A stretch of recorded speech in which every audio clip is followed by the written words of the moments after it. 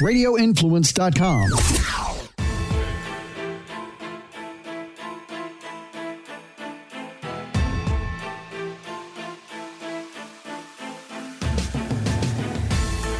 Good afternoon, everyone, and welcome to the Wednesday edition, the feisty Wednesday edition of the Dark to Light podcast with Reverend Mike Opelka and Beans.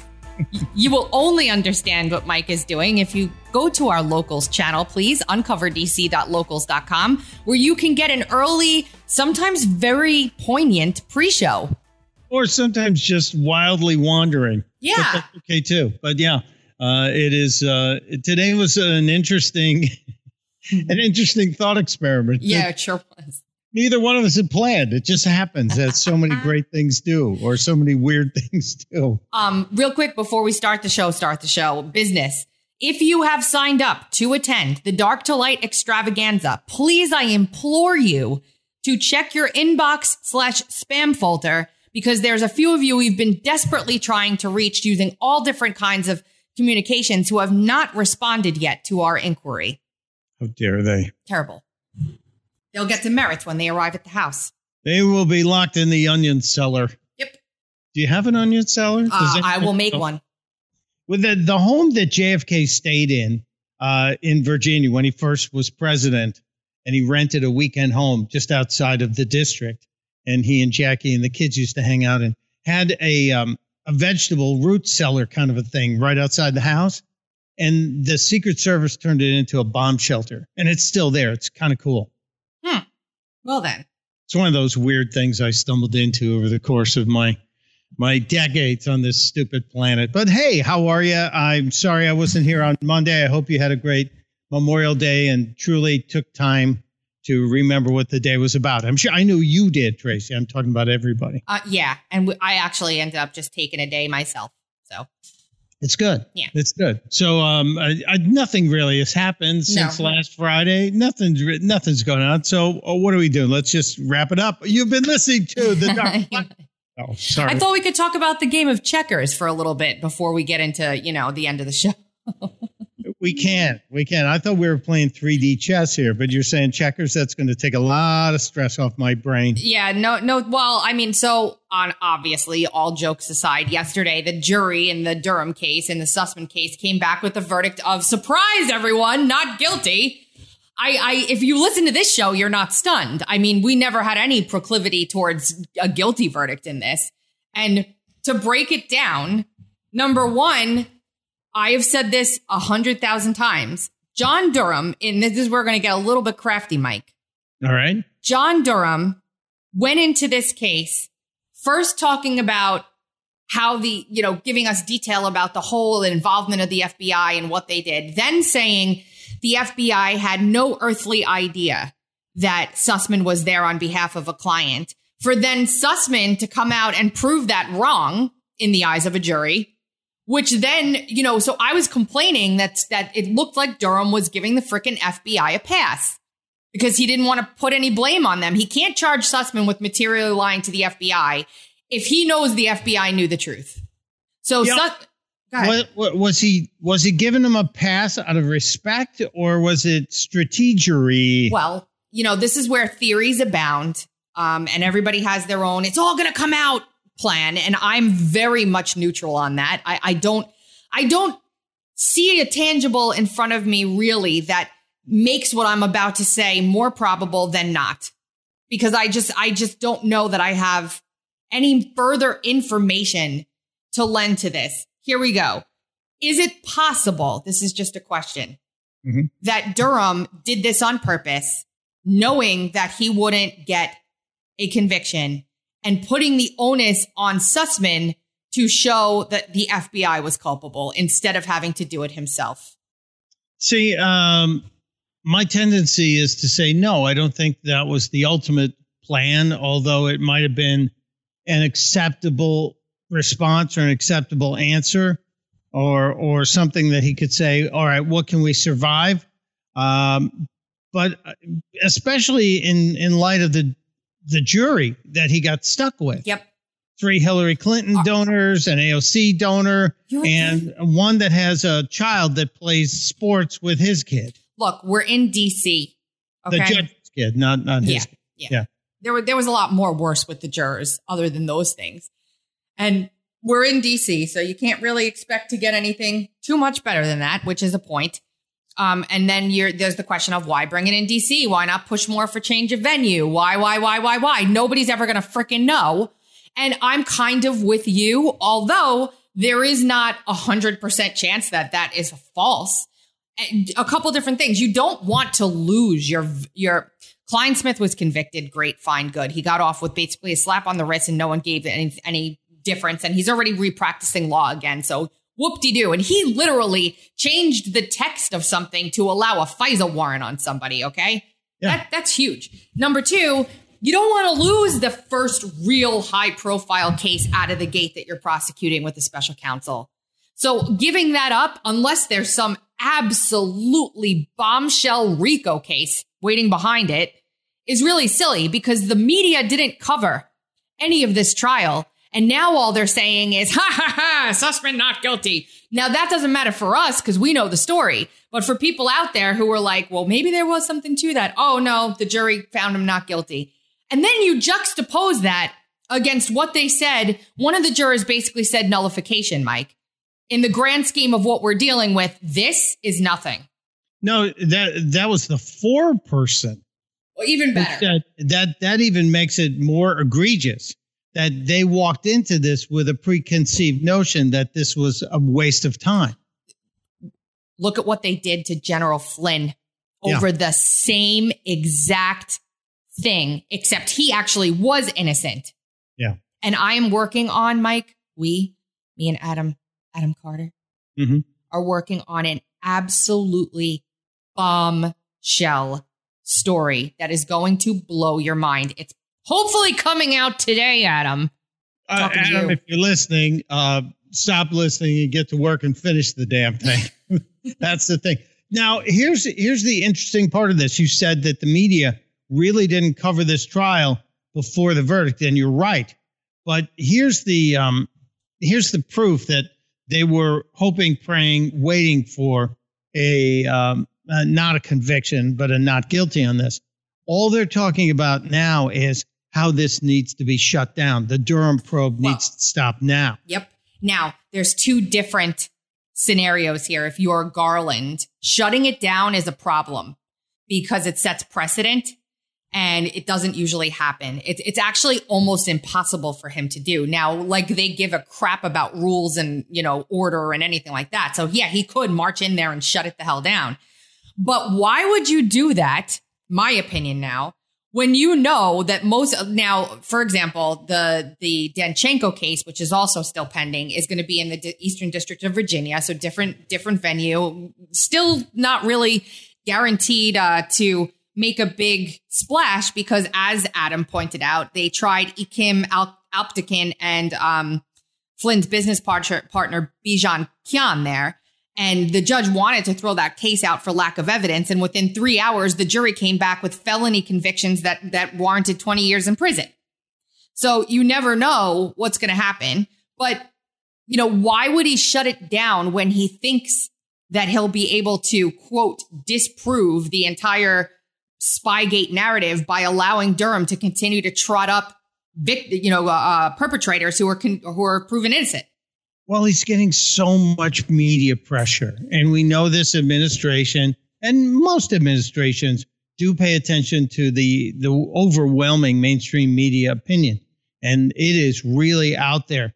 Early this morning, the groundswell on CNN, they laid out so far how many people allegedly went to jail with investigations into Donald Trump and people connected to him versus how many people have gone to prison or face convictions tied to the Durham investigation. They're showing time and money, et cetera. And then you have Scarborough ranting on this is a joke. It needs to be shut down. Well, so they're all in league on this.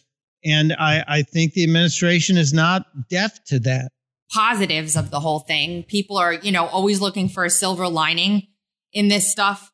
And I'm kind of against the hopium crowd that says something bigger's coming, something bigger's coming, something bigger's coming. Like, I'm not against hope. I'm just saying be more realistic and look at what's in front of us and temper your expectations so that when something goes the way that there's a lot of people out there, Mike, that are telling people a lot of things that they're just pulling from whole cloth. Okay. Just because it gets them views, it gets them followers, it gets them money, and it's really terrible.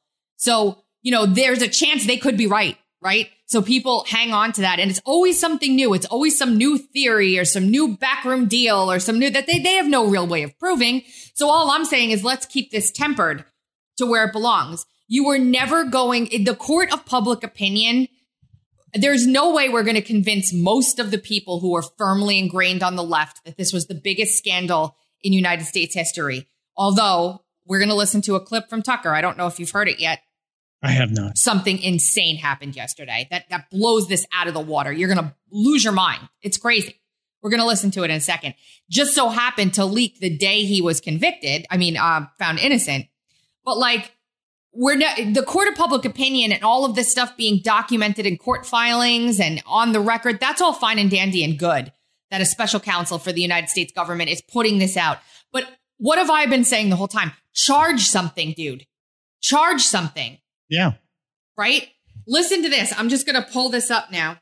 Here we go. Hillary Clinton donors acquitted a lawyer called Michael Sussman of lying to the FBI. Now, who's Michael Sussman? Sussman is a former partner at the law firm Perkins Coie, the biggest Democratic firm, the firm that represented Hillary Clinton's campaign.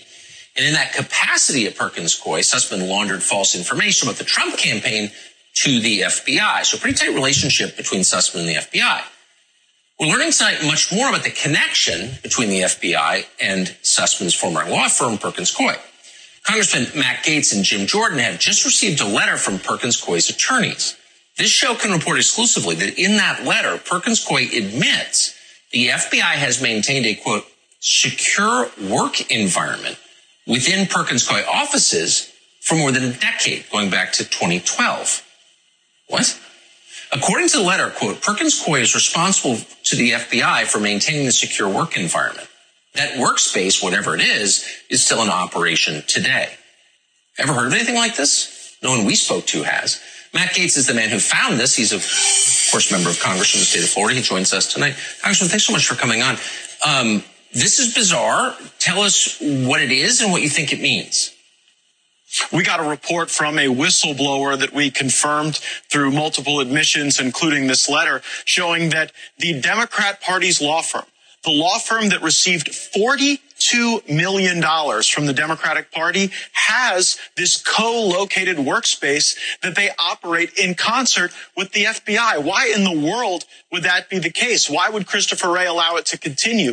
Then you also have to ask yourself, why within the last 12 months was the person on behalf of Perkins Coie operating that work site Michael Sussman himself? And we heard through this trial that you just referenced that the FBI believed Michael Sussman was lying to them in 2017 when he was shuttling false information about Trump into the intelligence process. And now we learned for 4 years after that lie, Michael Sussman was in fact operating this secure work environment. I'm going to stop it there. Yeah, how is this allowed to have happened? The implications of this are so absolutely stunning. And my next question is, why in the ever-living hell did this not come out in his case? Why? Because he never would have been brought up on charges if they talked about that. There's no way he didn't know that. What is going on? There's no way who didn't know. Durham. So you say Durham had to have known that Perkins Coie had an office operating inside the FBI that was being overseen by the guy he was charging. I can't possibly imagine a scenario if Durham is doing what he's supposed to be doing, that he didn't know that this was happening. I can't possibly. He's running the thing. So what do we do with this? How does this not then disqualify Durham from continuing investigating? Well, you just have to wonder about the timing of this leak. Well, so Perkins Coie did this intentionally, sent this to Jim Jordan and what's his name?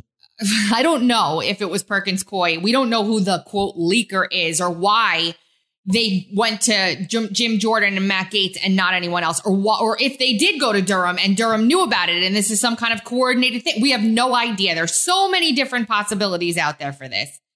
There are no accidents and no coincidences in this kind of situation. I'm just sitting here. So now, Mike, a lot of things have fallen into place for me a little bit more strongly. And I have about 4 or 5 columns I've written about this over the years that are going to have to come back into focus, changing out a few names. So we've talked here on the show, even with you at length, about how they abused the 702 database during all of this. They would do search queries. The IG found that contractors that didn't have the right to be using the database were using the database to conduct searches. It was a whole big thing. The judge of the FISA court came out, and Conservative Treehouse came out with an article explaining how the FISA court, when they did this review back when they were looking into the FISA process, the judge said, back in 2012, this was happening. It was all redacted. But now we know what they were talking about. The FISA court knew about this or found out about it too. Right. But I had always gone with the assumption and speculation that the firm, the contractor abusing the 702 database was not Perkins Coie, but was Fusion GPS. Okay. Glenn Simpson of Fusion GPS. So now it's Perkins Coie. I think that we need to go back and redo everything that we did, or I did, over the past few years and try and now pin the name Perkins Coie in and rethink some of the connections that were made, because I shared an article this morning on Truth Social and on Telegram that I wrote in 2020. And the title of the article is Orbis, which is Christopher Steele's company. Perkins Coie engaged Fusion GPS to provide information to challenge the validity of the 2016 election. So when Orbis was going through the defamation case with the bank that is at the center of all of this, Alpha Bank, a lot of things came to light. Mark Elias met with Steele, Simpson, and other people in late September, early October of 2016 to discuss the work that Fusion GPS has completed for Perkins Coie, and basically says, we need to do something to challenge the results of this election. How do we scheme to do that?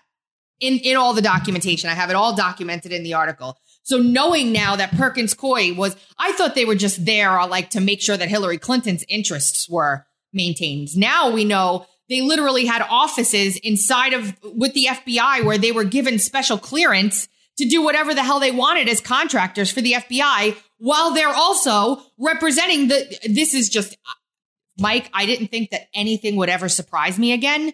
This blows my mind. Blows my mind.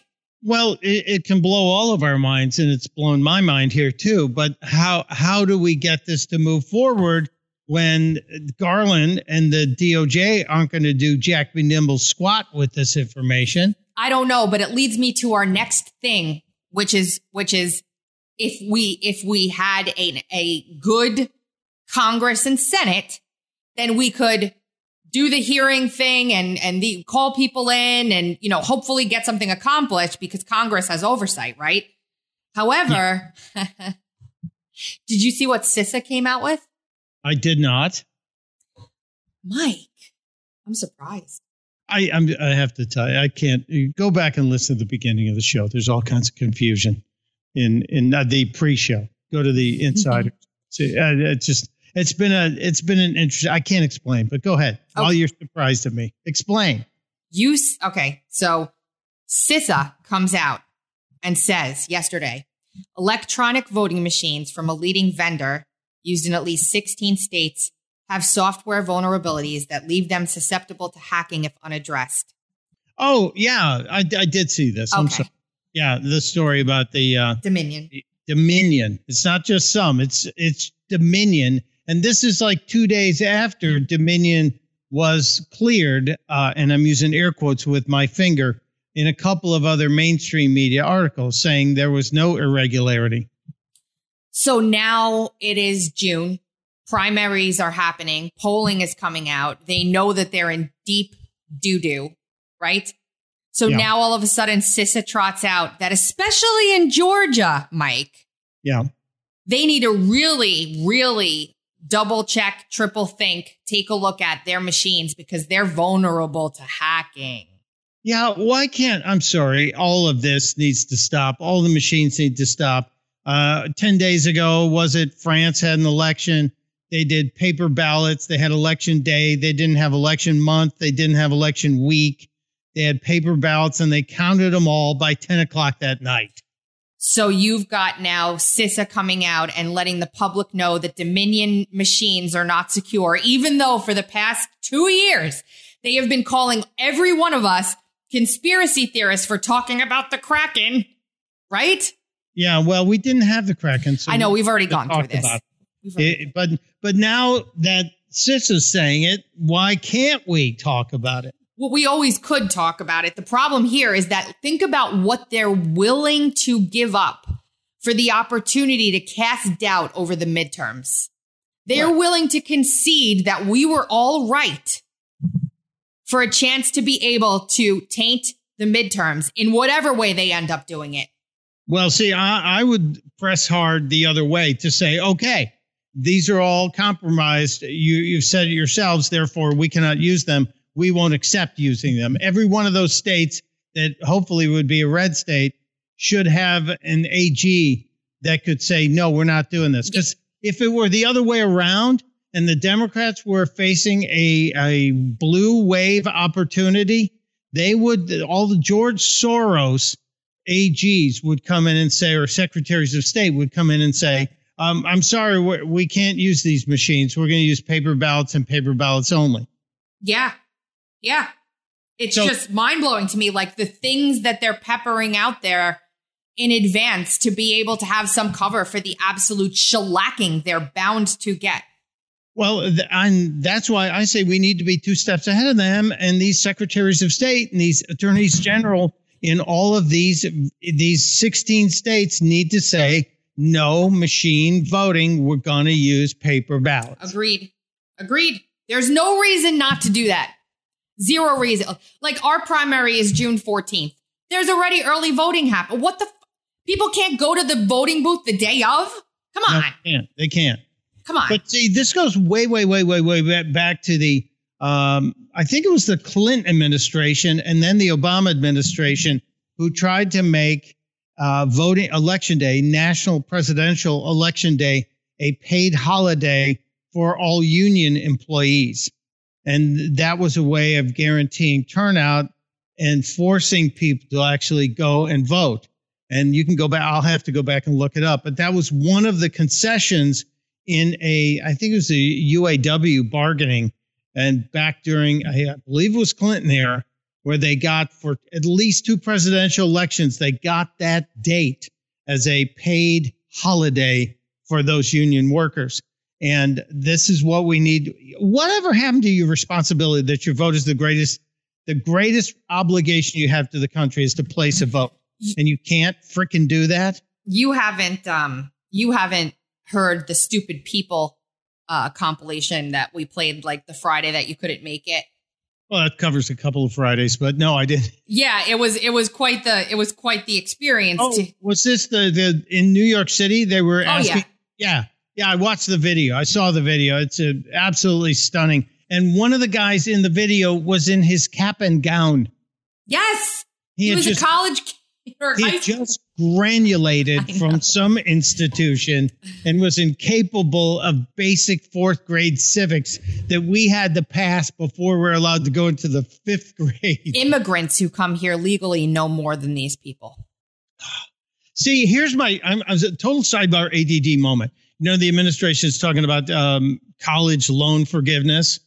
All right. Everybody wants their college loans forgiven. We'll do a the more you know, the less you owe. It'd be my Mike Opelka college loan show. There we go. And we'll ask you civics questions and constitutional questions. And if you get 10 right, we'll forgive $10,000 in debt. That's the cap. But you have to answer 10 questions. $1,000 a question. Nobody would be able to do it. I'm telling you. And I would tape it and put it on a game show. C-SPAN, here's your idea, your first game show. The more you know, the less you owe. You're so smart sometimes, Mike. Sometimes, thank you. Yeah, occasionally I stumble into something. Even a broken clock is right twice a day. So there, that's my first one today. I might take a nap. So we've got that. We've got we have obviously the gun confiscation craziness that's going on right now, and it's really the only thing left protecting us from complete totalitarianism, Mike. Which is that? Our Second Amendment. Oh, yeah. But, there's so many people that are after it.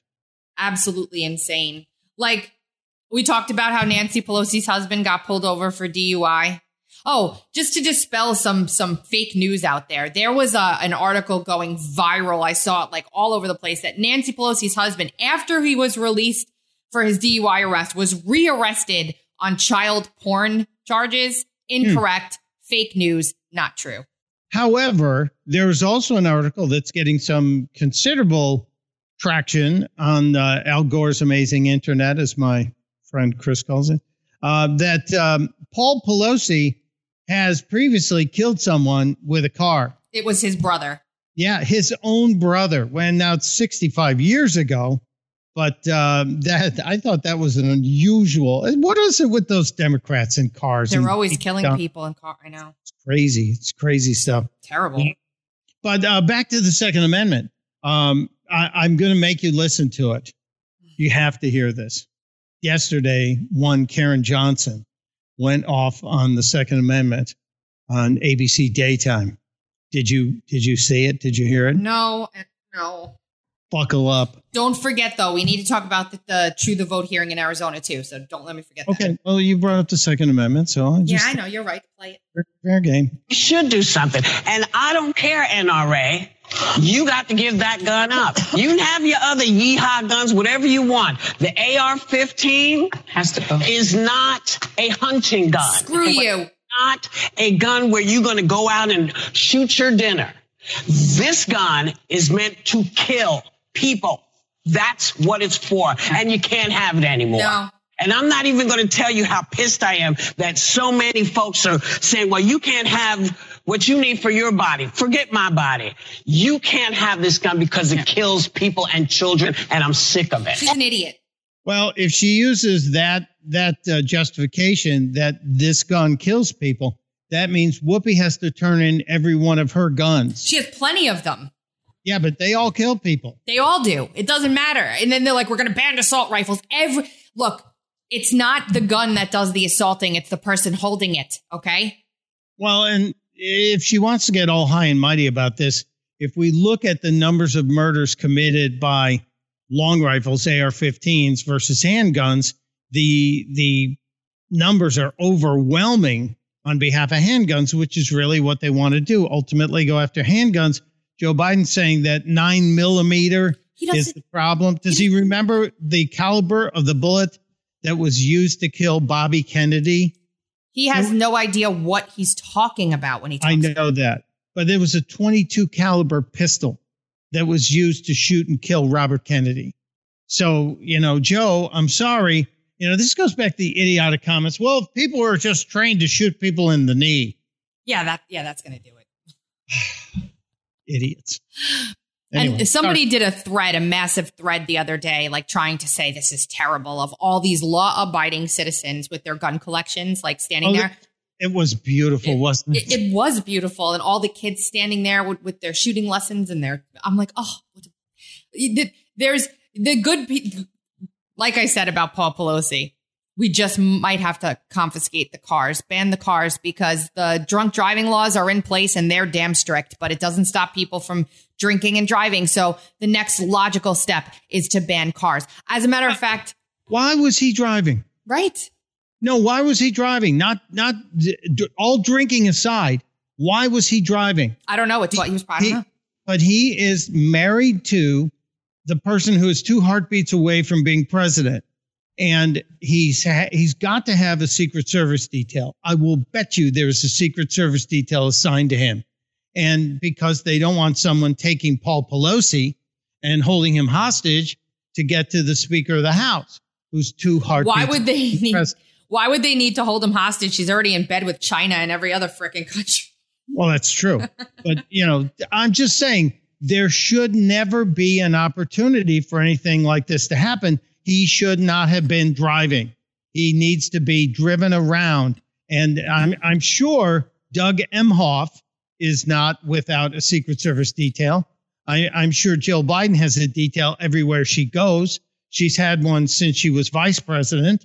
And so this is just Bravo Sierra, this guy. And where are the Secret Service agents? Why isn't anyone asking that question? I don't know. I've not even thought of that, to be honest. So it's the first time that somebody's brought that up to me. And then my next thing is when Pelosi gave her statement, she made it a point to say that she was on the other side of the country. Of course. But they also started out, their first response was, this is a private matter and we wish you would respect that. Yeah, like you would definitely respect that if, God forbid, it was Melania Trump who got pulled over for a DUI after a crash. Yeah. Okay. Or imagine, but for him drinking, he would not be driving, and therefore the crash never would have happened. And the guy who was driving the car that hit the Porsche, the Jeep, I think it was, that hit the Porsche, nothing happened to him. He was not arrested. Judge Jeanine Pirro, who I get tired of her pretty quickly, but last night on the 5, she was epic as Jessica Tarloff was trying to argue on behalf of Paul Pelosi. And Judge Jeanine just finally shouted at her, "Pipe down!" And then she said, "I have prosecuted drunk drivers for years." And this guy was arrested and he was held overnight. Why? Because he was so drunk that even when they let him sleep it off, he still tested over the limit. So we know Paul Pelosi was very drunk. It's you know what? If it weren't for the hypocritical nature, you'd be like, right, whatever. Everybody makes mistakes, blah, blah, blah. Thank God he didn't hurt somebody, because the law's there. He knows you're not supposed to drive drunk. You know it. You're 80 something years old, 84. Come on, dude. You shouldn't be driving anyway, let alone driving. No, I'm okay if he's physically and mentally capable of driving, but he should not have been allowed to drive because of who he is. Yeah. Because of the country. And if you truly are a public servant who's managed to make a couple $100 million off the inside information that your wife may or may not have picked up in her position as Speaker of the House, and now you have a vineyard and mansions and all that stuff, you should not be driving. You should be driven. I agree.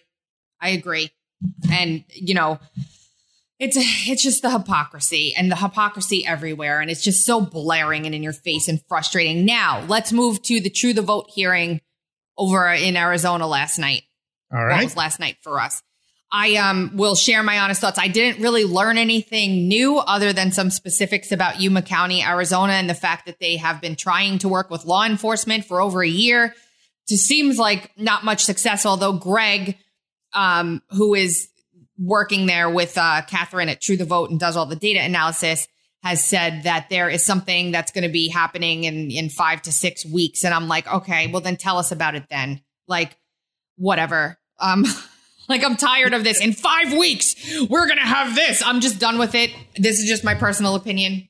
But they did get into a lot of detail, Mike, about how this software works, because the big thing from the left has been, oh, it's not that accurate. Oh, it's, this data is not that accurate. You can't tell where people are. So they went through this big presentation, and we happened to have published a column yesterday at Uncover DC by someone the same person who helped me pull the data for the ILI column I did to prove COVID-19 here earlier. Mm-hmm. He's Cognitive Carbon on social media. And he came through with an article that explains in very, very it's just a great real world sort of article on how this technology works and what your cell phone's capable of. It's called About Those Patriot Phones. And I saw that yesterday, and I thought, why are we even arguing this? There are murders solved every freaking day based on geo-tracking and the pinging off cell phone towers. And he goes into a lot more than just the cell phone towers. He goes into the Wi-Fi information and everything else. Like, he explains how when you go into Target and they're like, join our Wi-Fi, that's not so that you can just sit there and read the news. That's because they can literally track you around the store, see how long you stand in front of something, see how long you look at something. Where do you go? How many times do you go?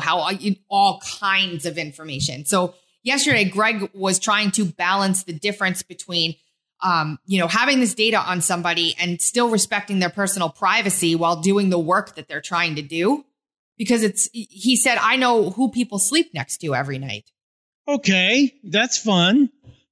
I mean, you can tell, like, you develop patterns in your life. People usually go to the same coffee shop or they usually go to the same stores. You know what I mean? So you can develop a pattern based on the pings like you're talking about and other information.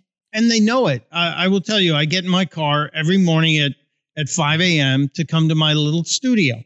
And when I get in my car, and the minute I step in my car, I get a Google Maps alert that says, your route to your blank at this address is 11 minutes. Yep. But Saturday and Sunday mornings when I get in the car, it tells me how far it is to the golf course. Yep, because it learns your habits and where you go. And it's convenient, isn't it, Mike? Oh, it's very conveniently irritating. Uh-huh. Yeah. So there was a Supreme Court case they brought up that basically where the Supreme Court defined this data. And there's really nothing we can do about it. Like, he gives some solutions in the article on what you can do to try to avoid some of this. But 99% of people, myself included, are walking around with this damn phone all day, and it sits next to my bed all night long. And even if it wasn't next to my bed, it'd be in my kitchen somewhere. Well, and I use my phone as an alarm clock. Me too. So that's my alarm. And I think even putting it into ignore mode is going to help me, but it's not. And I even wonder if you turn it off, if it's still actually off. There are some things that, some tech things he talks about in here. It's a really good article. It's very layman.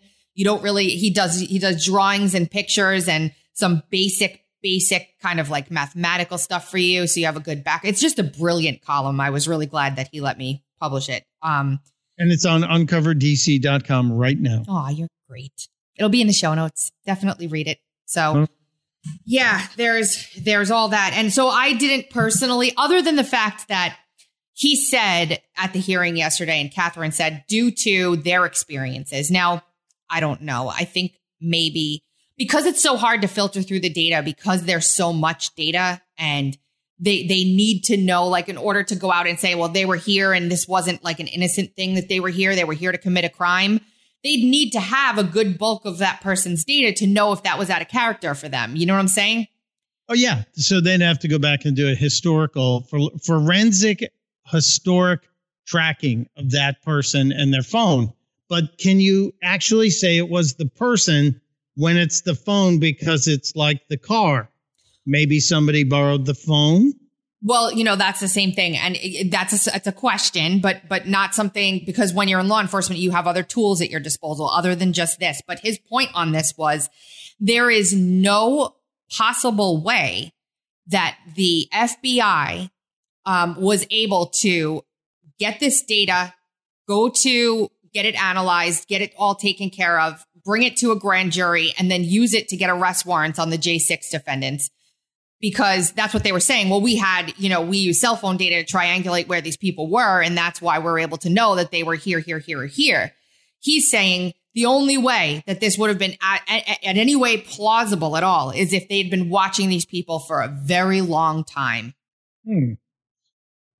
So that means they were?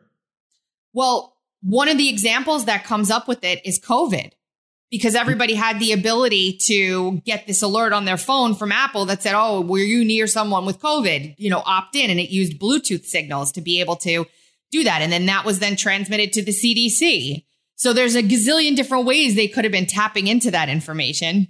Which is why I didn't want to be tracked for COVID. Thanks very little. I mean, me neither. That's just amazing. I'm not boring you, am I? No. It's frustrating because you want this all to come out, and you want this all to have resolution. But when it's okay for it to be used for one side and not for the other, when it's discounted, then you get frustrated and you go, we're never going to get a fair shake here. It doesn't feel like we are. And now, again, it's easy to get disheartened. However, I said yesterday, because there's a lot of people out there that are really, really angry about this Sussman thing. And I get it, because we need to see some damn accountability for once. Like, we've been pounded over and over and over again here with no win, quote, right? now, well, there was one win, right? We had one win through the Durham investigation so far, but only one in minor. And so we're still waiting for the big one. The big one. We're waiting to reel in a big one. And we've chummed the waters for quite some time, and no big ones have come through. So is it going to happen?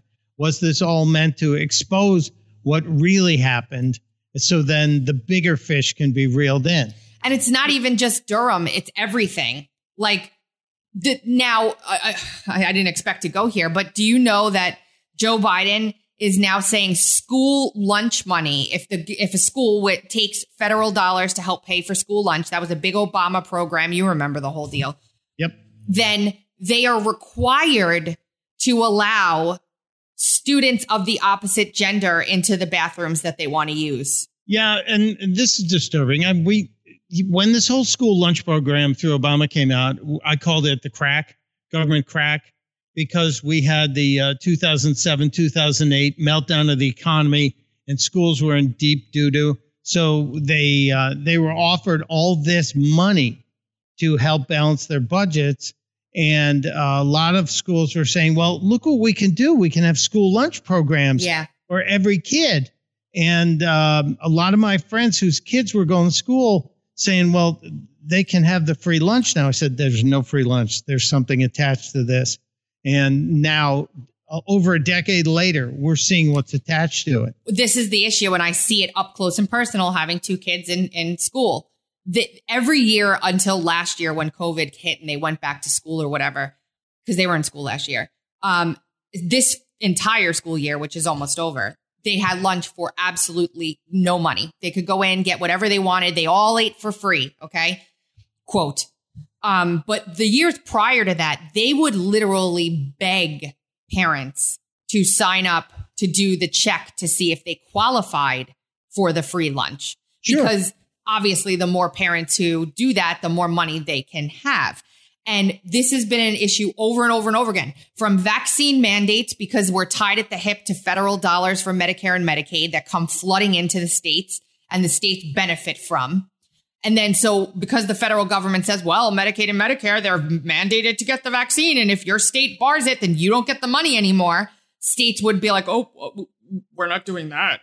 So it's basically the government teat that everybody in the states, we have to break that off. We have to start becoming, states have to start becoming financially self-sufficient without need for the federal teat. Well, the federal teat's going to be hard to get off of, hard to wean states off of it, because we have bought into it. We bought it for decades now, that we need this money. And I just don't know if you're ever going to break it. But the fact now that it's breakfast, lunch, and in some cases, food to take home at the schools, that's part of this that you need to look into as well. This has been the gateway to getting people addicted to government. Yep. In terms of government is going to provide. So it's the food for the kids, and now those kids are being indoctrinated. And if you take the food, then you're going to have to deal with the boy with the penis in the girl's bathroom who says you have to call me Annie. Yeah. And that's where we are. Yeah. And I forget exactly what brought me here that had to do with the last thing that we were talking about, but it doesn't matter, does it? No. In the words of the classic Shakespearean drama Meatballs from Bill Murray, it just doesn't matter. It just doesn't matter. There is a Libs of TikTok that just came out. Parents claim their child came out to them as trans at age 2. They now raise their young daughter as a boy. These are the twins. They had twins that were born 4 years ago, a boy and a girl. They were very excited when the twins were born. The mother was very happy that she had a daughter, and the father was very happy he had a son. But now they claim, and it makes them so special, and they're on TV, that one of their kids is claiming to be trans. And it started at the age of 2. Can I ask a question? If there's no such thing as gender and it's all fluid and everything like that, how do they know how to raise their daughter as a boy?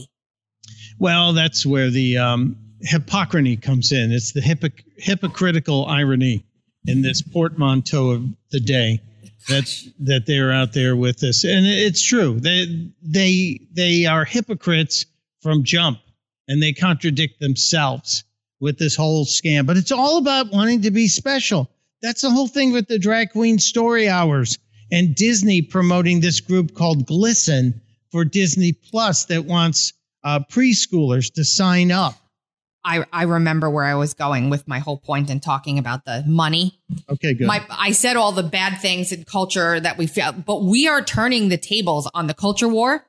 We started fighting it for once. Yes. That's because in people's local areas, moms and dads took initiative to go and yell at these school boards and make it all happen. Like these little stories that Libs of TikTok puts out and everybody else, they're happening in small little communities. Like the schools that are offering drag shows after school without the parents knowing. Those things are coming from little tiny rural or cities or like places where people would never normally get news from. So as General Flynn always says, local action equals national impact, because now today a little story like that floods across the country and it wakes people up. So there are wins for us, which is why they're floundering around like such desperate losers right now, desperate to do anything they can possibly do. And I sit back and I'm like, don't they know that like literally, I would say 80% to 90% of the country doesn't agree with anything they're doing? The poll numbers bear it out. Oh yeah, they're getting killed in the polls, but now they're saying squirrel, there's a squirrel, it's got a gun. And so the distractions are out there. That's why I called everything Biden does when he leaves DC the distraction from destruction tour. Because that's what they're up to. They're destroying everything and trying to distract us with all the stuff that they're putting out there. And the polls prove that you're winning. So you have to keep the pressure on. It's so important because people are defeated and they're wanting. And like somebody said something to me, and I'm not calling this person out because they seem like they're awesome. They don't, I don't feel like this person is a bad person, or I think this is just a mindset that everybody has. And it's not easy. They said this, nice call to action, because I was kind of like saying what we should do. Our area of influence is communication with our friends and family. Those of us who are employees of various businesses with, quote, official stances on socio-political events are unable to post with real names or get fired for not parroting the approved political views of the companies. How do these people respond to the call if they are not allowed to speak or attend events? And I said, stop being not allowed. Yeah, you have to show up. It's like, remember when we used to stand in line for a concert we really wanted to go to? You have to show up, and it takes a little effort. And it takes guts. It takes commitment. It takes guts. It takes understanding that it's not going to be easy, but is it worth it? I think so. Well, I said, the people can still go to yoga class, and they can still get their hair cut, and they can still go to the mall, and they can see, so it's not pain. It might be painful for them in their mind, but they're not really, other than higher prices everywhere right now, they're not really feeling anything that's saying to them, okay, this has got to stop, and I'm going to do something about it. There are still because one person can do something about it, right? And then everybody can look at them, get steamrolled, and say, I'm not doing that again. Because a lot of the people said, well, look at the J6 defendants and what's happening to them for going out. And so people are scared to exercise their right to protest. You don't have to charge into the Capitol to protest, guys. You don't. And a lot of the people that showed up didn't charge into the Capitol. And guess what? They're still out there protesting in their own way. And that is what we need to keep stressing is, there's a right way to do things, and there's a way that'll get you shut down. And we still have plenty of ways to keep doing it. And we have to keep pushing. And I'm telling people that the time is now. We can't say, oh, we're going to kill them in the midterms. No, we need to make sure we pretend we're not killing them in the midterms. And we have to push and push and push until we're across the damn finish line. And we're still a political lifetime away from taking back the House and the Senate. So all of this is important. And the school board thing cannot be underscored enough. They are planning now, summertime, they are planning all the stuff that they're going to do in the fall to try and blunt any chance that that we have to take back everything, to take back the logical control, the common sense control of the government. But it's they're not giving up. That's the one thing I keep telling everybody. They never do. They never do. You never see the left give up, ever. Like just yesterday, they were supposed to do the hearing for the Truth or Vote thing in Arizona, and the Democrats held up their very routine early thing trying to get gun legislation passed. Like they're pains in the ass, and they never stop it. And they don't publicly bicker with each other or fight with each other or cause problems or call one person names because they don't like exactly, like they don't do that crap. And I know we need to have standards and everybody doesn't like everybody. Great, fine. We're losing the country at this point. And I see too often people calling out the people at the front who are risking so much to be, quote, leaders of all of this. And I look at them and I'm like, you're sitting in your damn house on your couch, typing away on the internet, trying to discredit somebody instead of saying, you know what, maybe this is a good way to do it. You know, like you can do it in any way. It doesn't necessarily mean you have to go to a state capitol and stand out there with the sign. Go stand at your local supermarket, hand out flyers with information on them. Go in, strike up conversations with people online. Stop letting fear guide you. Do your own thing in your own little way. If you have to work, 17 hours a day, figure out something you can do in the 3 hours that you're not working. Well, there's a guy who's done incredible things named Scott Pressler. Oh, yeah, I love Scott. Scott is a gay man who decided that he was a conservative and he wasn't going to buy the narrative that if you're gay, you're a liberal and you have to follow the Democrats, because he likes freedom and he likes liberty and he likes capitalism. So Scott has become one of the most powerful advocates for voter registration, and his work at gas stations around the country, he is registering people at gas stations right by the pumps. Now, what better way to get a hot prospect? I know. What's crazy is that I have been an, quote, activist for 20 something years, and the right used to really be scared of that word. Like, we don't have activists. It used to bother them. As a matter of fact, when I was running for state EC here, I said something about activism in one of my speeches. And one of the older gentlemen came up to me and said, you really shouldn't use that term. And I said, what? Why?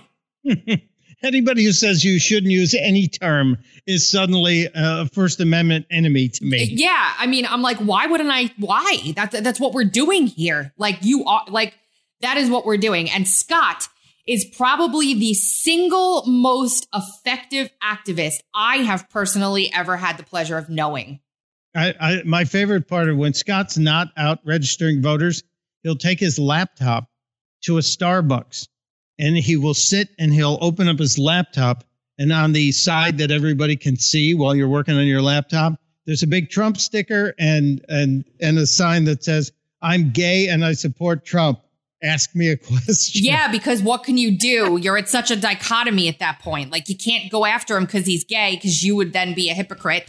It's great. And not only that, but like when he's on like the socials and somebody complains about the left, who's a leftist, he jumps in there. He's under everyone. Are you currently registered to vote at your address? He's very good. And I want to add one more thing here as we talk about whether or not we're actually making any progress or traction.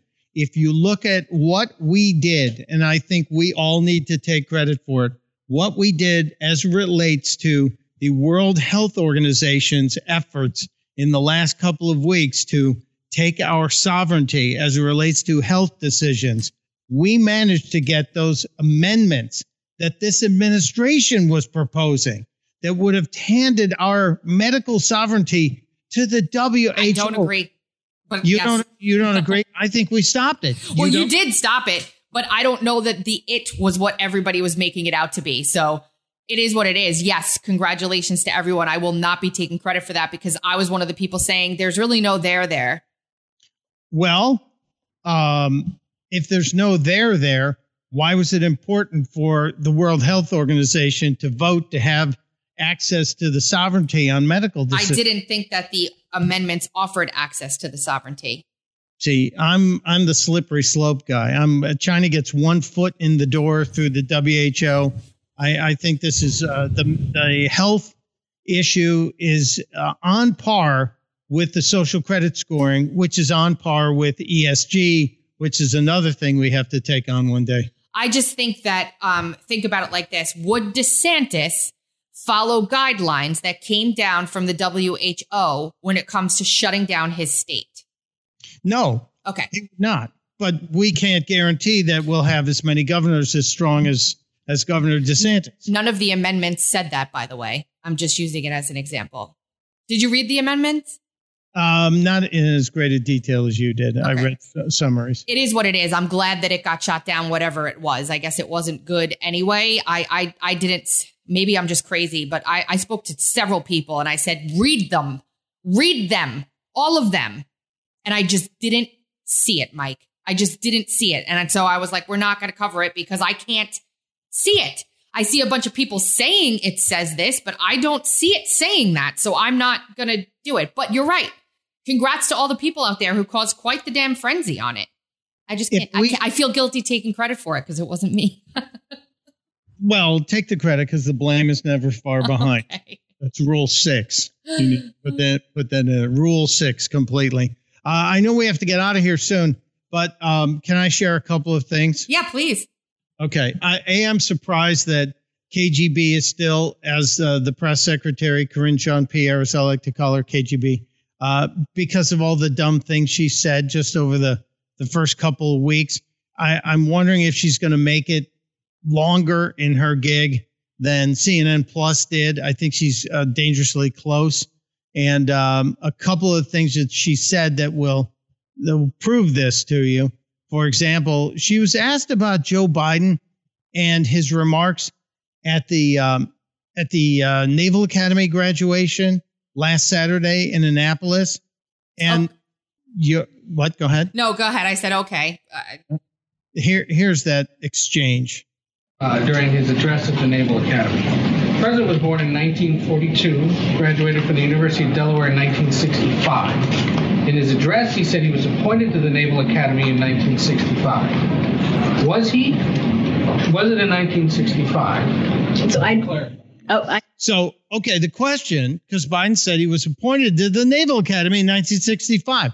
Same year he granulated from University of Delaware, so it would have been impossible for him to have been appointed to the Naval Academy. He would have been appointed there 4 years earlier. And so what do you think the press secretary is going to say? We should make a game of this. Okay, she's probably going to say, I don't have an answer on that right now. I'm going to have to go back and check and follow up with you later. So like a circle back girl. Yeah. Okay, so here's her answer. Oh, I did not hear that part of the speech, so I would have to. Okay, I did. I missed it. I hear you. I hear you. I have not. I need to read it myself and just go back and see what you're talking about exactly. I can't speak to it right now. So this was yesterday. It happened Friday at the Naval Academy, and it was all over social media that this could not have possibly happened. And she said, I didn't hear that part of the speech. I have no idea. All right, that's yesterday's evidence number one. I'd also like entered into the record evidence number 2. She's asked about inflation. Is it a problem, a hardship, or a crisis? Is it a problem? Is it a hardship? Is it a crisis? What is it that people are facing? It is. We're just in a difficult time right now with this inflation. That's why he's doing everything that he can. So we're just in a difficult time right now. Can you please be a little patient? Let's just, we'll just hang back. We'll just hang back. No worries. How long before John Kirby is in that spot? Because the problem is they don't have any place they can put her. They can't move her. And there is no gig at MSNBC because Jen Snarky took that.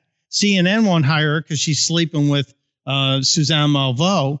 So they can't outsource her. Maybe they could put her in The View, in the conservative chair, which no one's going to take, even though Tara Setmeyer thinks she is, but she's not a conservative anymore. She's not a Republican. So I just think they're hamstrung on this one. They have no place to go. And I have one more. I know we're running long. Oh, no, I'm fine. Go ahead. Okay. Yesterday, Brian Deese, that's a terrible name, part of the economic team for Joe Biden, was up at the podium before KGB was there. And he was asked questions about the economy, asked some questions about, where we are economically right now. And, he certainly builds a lot of confidence in his answers when you listen to him.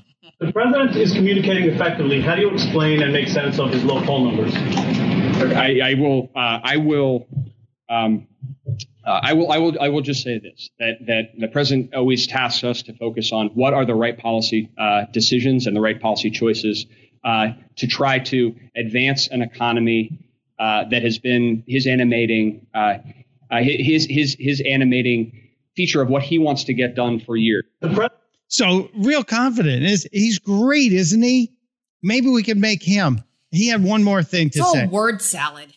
Yeah, they've all got Kamala disease, and we got to stop calling it a word salad. It's a word compost at this point. It's just rotting logic that's in a pile festering. It'd be better turned over with a fork and then occasionally spewed into the garden for a little nitrogen breakdown. But here's another one. He was asked about explaining things to the American people, inflation-wise. Look, I think that what the president has done with respect to communications has been to consistently explain to the American people where we are and where we need to go.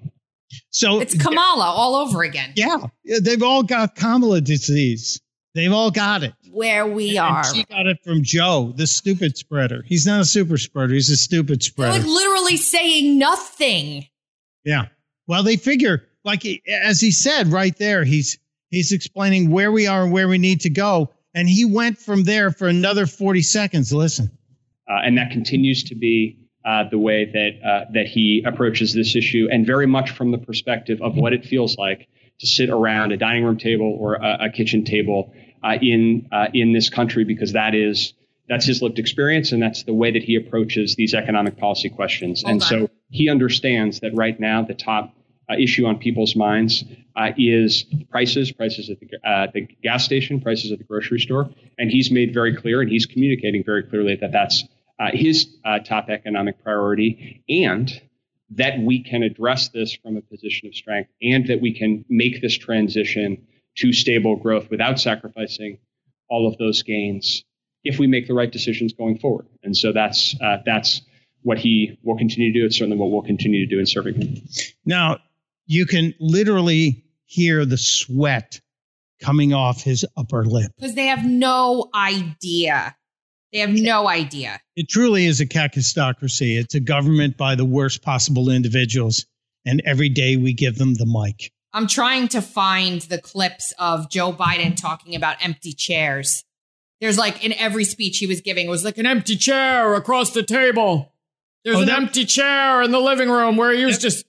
Yeah, that was COVID. Those were all the COVID speeches. Yeah, empty chairs. Everywhere is an empty chair. So chairs are a big thing for Biden. Big. Well, and the dining room or kitchen table he always talks about, and when he talks about gas prices, he tried for months and months and months, and as recently as last week to say, when the gas prices went up, I remember sitting around the table and discussing the impact it had on our family. Well, during his childhood, gas prices were flat for pretty much every year of his childhood. So that was a lie. That never happened. It couldn't have happened. It's like he got appointed to the Naval Academy when it was impossible. It's just one big giant lie. And remember, we were told Donald Trump has lied 37,000 times in the 4 years he's been president. This guy bleeds lies every day, and no one calls him on it. Ever. It's so gross. Lies about the Second Amendment. Lies about his Naval Academy appointment. Lies about the price of gasoline. Lies about everything. It is sickening to me. Good show today, Mike. Well, thank you. I feel like I did something. You did. You did great. It was a fantastic show today. I credit God and Red Bull. You guys have been listening to the Wednesday edition of the Dark to Light podcast with the irritating Mike Opelka and Beans. Don't do that. You guys can go over to Locals to get a cool pre-show, locals.uncoverdc.locals.com. You can find us every Monday, Wednesday, and Friday at 2:30 Eastern Time at TuneIn, Stitcher, Apple, iTunes, Google Podcasts, iHeartRadio, Spotify, and here on RadioInfluence.com. We shall return on Friday. I got to see a man about a dog.